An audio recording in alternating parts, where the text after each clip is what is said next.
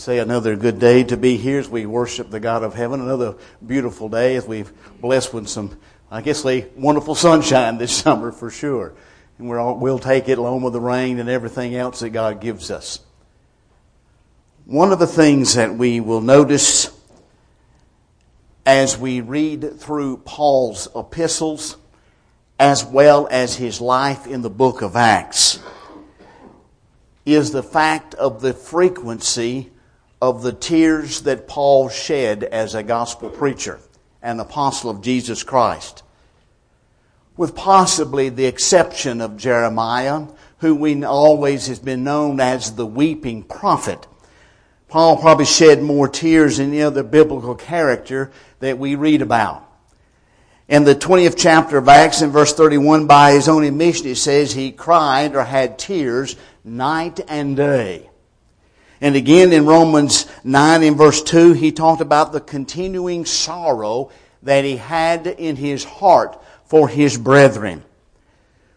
When we look at Paul, he had been in numerous Roman prisons. We read not only what happened to him and the different times in the book of Acts, but we're also reminded of the things which he wrote to us, 2 Corinthians 11. In verse 23 through 28, he lists a lot of things that happened to him that we would have never known if Paul had never mentioned them. He daily bore what we would call the physical scars of being beaten and cast into prison, and even as we know the time being stoned nearly to death. He bore those marks day by day as living example of the fact of him being persecuted for the cause of Christ. But that's not what made Paul cry. It wasn't those things. He bore them daily as a self-reminder of being an apostle of Jesus Christ.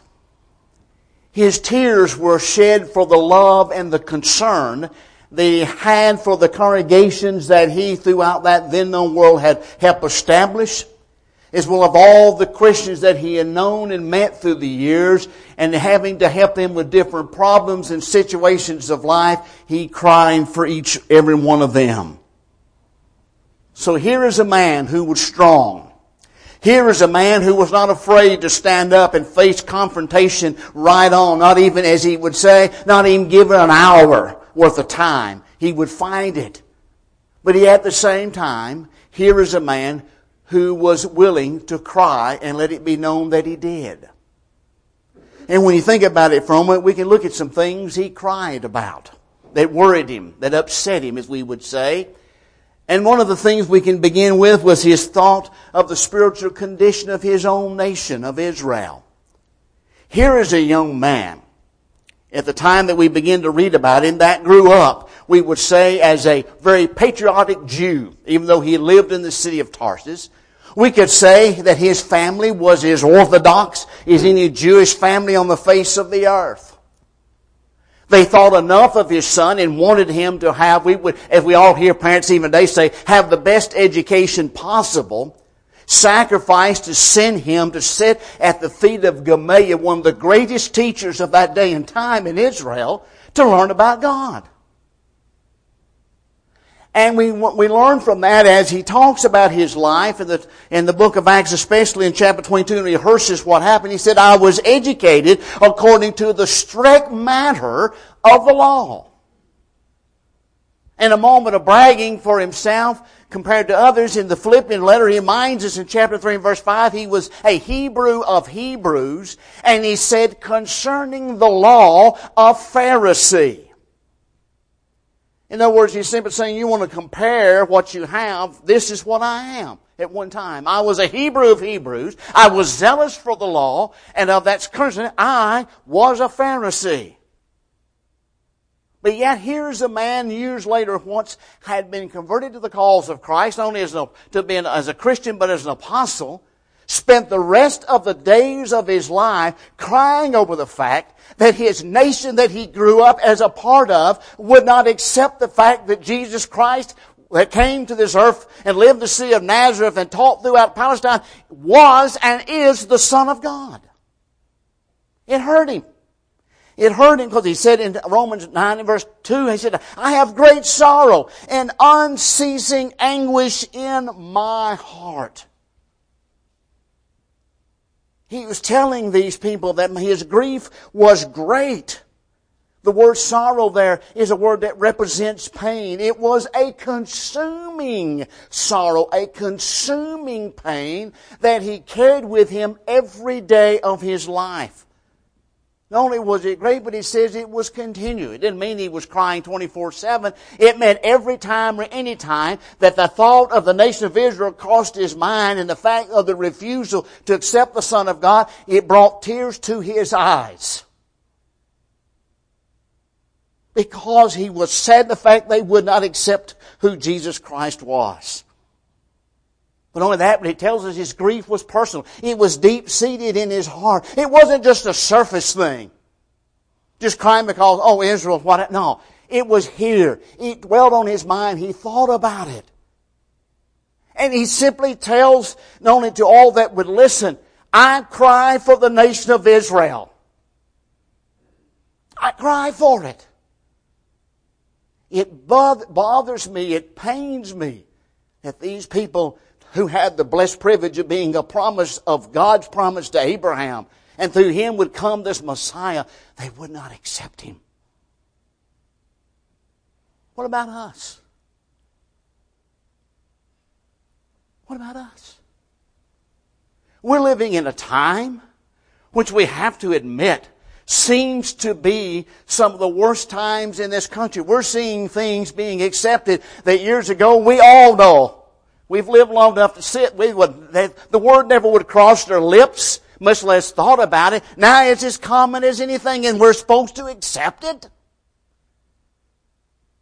We're supposed to accept it.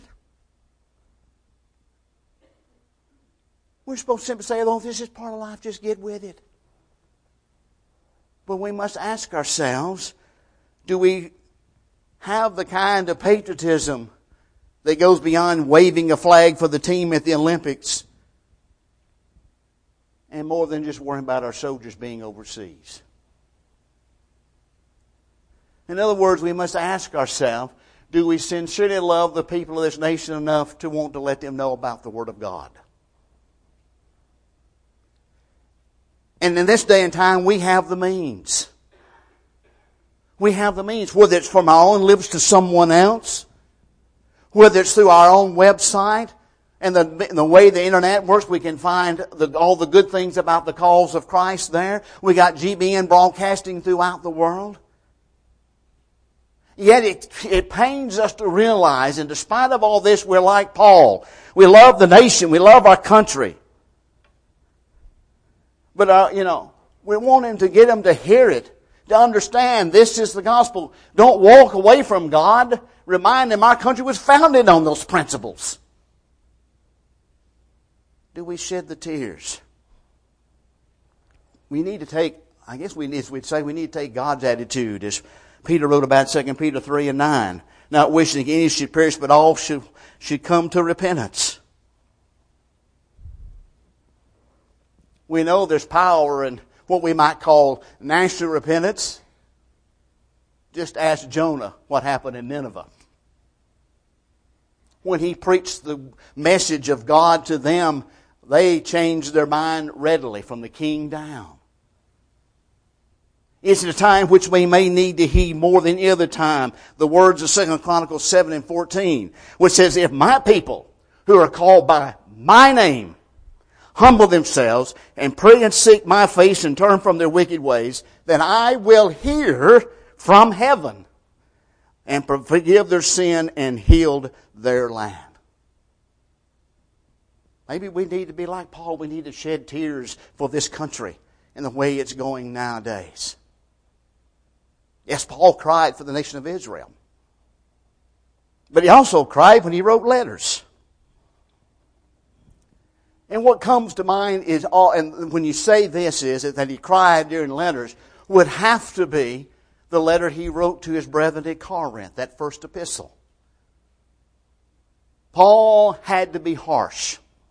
Paul had to be, like James was, he had to be blunt. At times because that congregation had a lot of things that was wrong. They were being taught wrong. They were doing things wrong. And Paul says, wait a minute, brethren, stop. We need to stop this now. Here's what's wrong, and here's what you need to do. He wrote the letter, he sent it, and you know in the back of his mind, he was worried, was sick, and tears, wondering if they would even accept it. Or would he throw it in the trash and said, he's just talking, we do what we want to do. When he writes the second one to them, after they have written the first one, and when he hears of joy in his heart, knowing that a lot of the things that he had to write about, a lot of the problems they were facing and doing, they were working on getting them straightened out, and a lot of them they'd already taken care of, and others they were still working on. In the second chapter, verse 4, he says, I wrote to you, he says, out of much affliction and anguish of heart, and with many tears.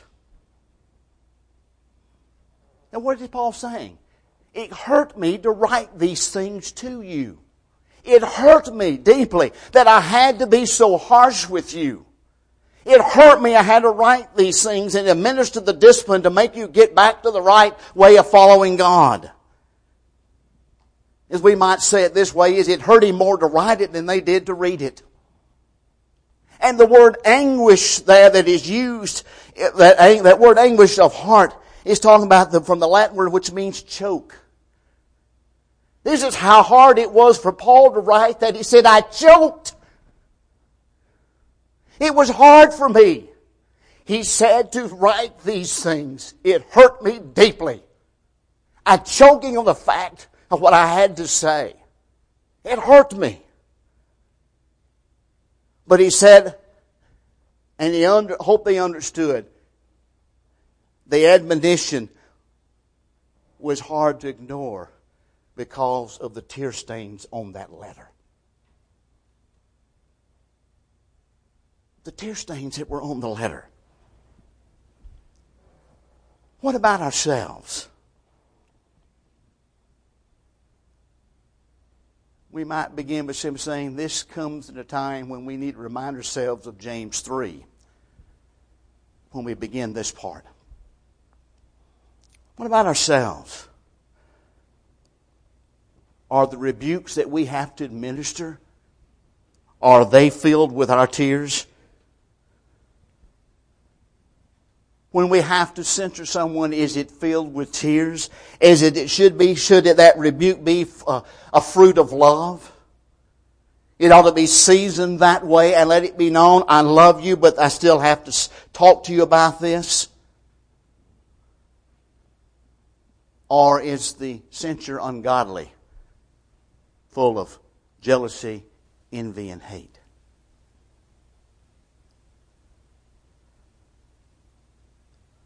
God rebukes us. And He knows when He does so. He knows the words will hurt. He knows the words will bring anguish. But God understands and wants us to understand when we have to do it. That we're doing it out of love, and it needs to be the keynote, the foundation of what's being said. It's done out of love, done with tears, because we're trying to make that person better. We want to improve their lives, and we'll make sure they're walking that way of pleasing unto God. There are times we have to be like the surgeon. And you all know this. The surgeon has to hurt you, doesn't he, to heal you? He has to hurt you to heal you. No one has ever come out of a surgery yet and says, that surgery didn't hurt a bit. No, it does. It all hurts. The pain, why? It hurts because from the result of that hurt, in the long term, what is it? The benefits of what He did to make us better. We can put up with the hurt to have the relief that we all desire. We need to let others see that no Christian, when they has to rebuke them, gets no joy out of it. It's not one of those, see, I told you so. I got him told off. No, that's not what God's talking about. None whatsoever. It needs to be set across with the fact it is love that prompts it. And the tears ought to be the guiding understanding that it is done out of love.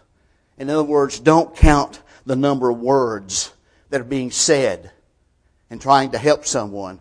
Count the tears that fall as a result of trying to help. Trying to help. This next one I understand more than anybody else, I guess.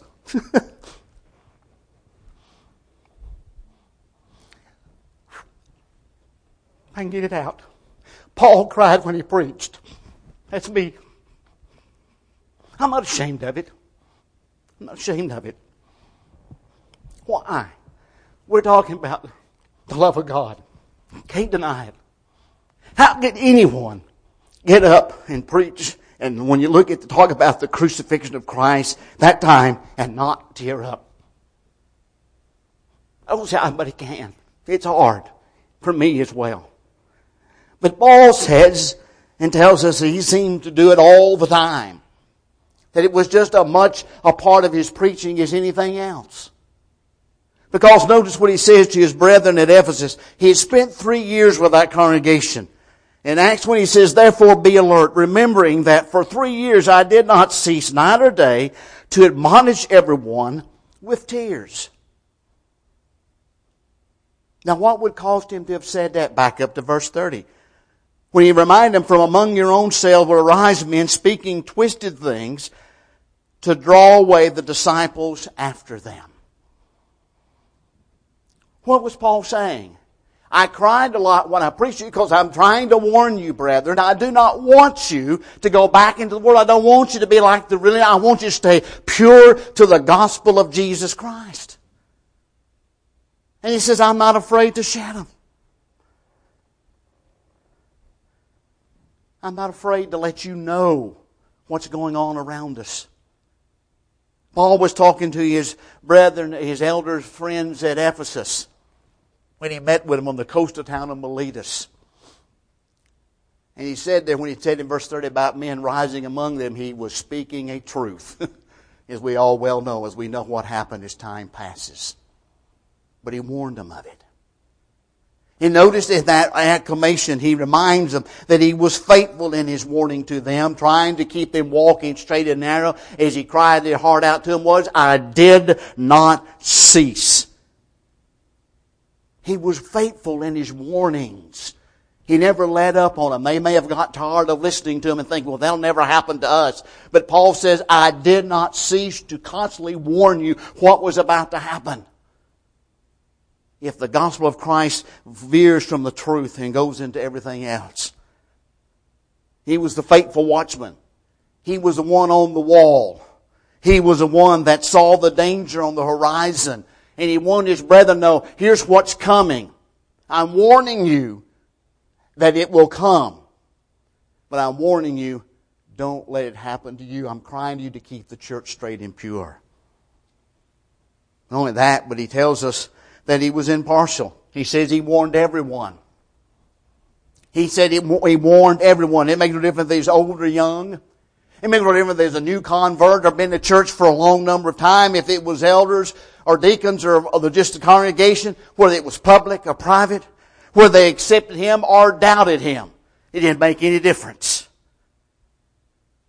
He continued to proclaim the message of Jesus Christ. And he continued to warn his brethren what was coming. What was coming. We're living in a time that's just as bad as it was then. If you don't think Roman Empire was corrupt and sinful and everything we see today going on then, just read their history. It will boggle your mind. It's still going on. Paul warned his brethren then in the midst of that corrupt nation, stay pure to God. Don't let those forces infiltrate the cause of Christ. We're warning ourselves today. Paul was talking about what would come out of the eldership as the time passed. We can look around us today and realize in our world today which we live in, a lot of the churches of Christ have gone from the truth of God. They ceased warning each other. They ceased preaching the pure gospel of Jesus Christ. Paul cried then. Maybe we need to today to get across the message the fact of what is going on around us. One of the last admonitions that Paul gave to his young friend Timothy still rings true today. In the first epistle he wrote to him in chapter 5 and verse 21, it says, "In the presence of God and of Christ Jesus and of the elect angels, I charge you to keep these rules without prejudice and do nothing from partiality." That's still true today. The admonition is still true. That ought to be the charge of every child of God. To keep the promises of God, keep those commandments without prejudice, and to do nothing from partiality. We already saw that earlier this morning in James 2, when we looked at it during class. Paul reminded us and warning us as well to be constant in our warnings, whether we speak to individuals or whether we write to them. We need to be day and night concerned that we keep the church that Jesus bled for and shed His blood on Calvary for, to keep it pure and holy as it is found within the contents of the New Testament of Jesus Christ. That's our duty. It is our responsibility. And we need to be, as Paul was saying, I'm untiring in my warnings. I did not cease to warn you day and night. You see, he did what we need to do. He put himself in their place. He sat where they sat. He saw the world through their eyes. And then when he warned them, he knew he was one of the things that they needed to keep themselves walking as they should and keeping the church where they attended pure and holy as it needed to be. Yeah, Paul cried and thought nothing of it. Matter of fact, let his brother know that when he did so, it was with anguish, with pain. That it choked him to be able to do that because he proclaiming and he writes to them about the gospel and the purity of Jesus Christ. It hurt him. But he was willing to do so because he wanted to. He loved his Lord that much. This morning, the warning is still out. The warning is still being broadcast, if it were. We can truly say, as we look at our lives today, that we're one day closer to death than we ever have been in our lives. The warning is this morning, if you're not a child of God, this is the day. This is the hour. All things are simply ready, as that old hymn would tell us. The day is a day for you to come and become one of God's precious children. Have your sins washed away by that precious blood of Jesus Christ. When you come repenting that way you've been living, confessing the fact that He is the Christ, and submit yourself to be buried in baptism, raised to walk that new life. That is the morning. Do it before it's eternally too late. And to a child of God who strayed from that truth, you know the tears are still being shed for you to come home. You've strayed from God's truth. You're not living as you should. You know it. And you know that God knows it. And while you have the time and opportunity, here's your chance to redeem and renew your soul and ask God's forgiveness. And that same blood will wipe it clean from the book of life when you come repenting of the way you've been living and asking God's forgiveness and help. Think of this as while together we stand and while we sing.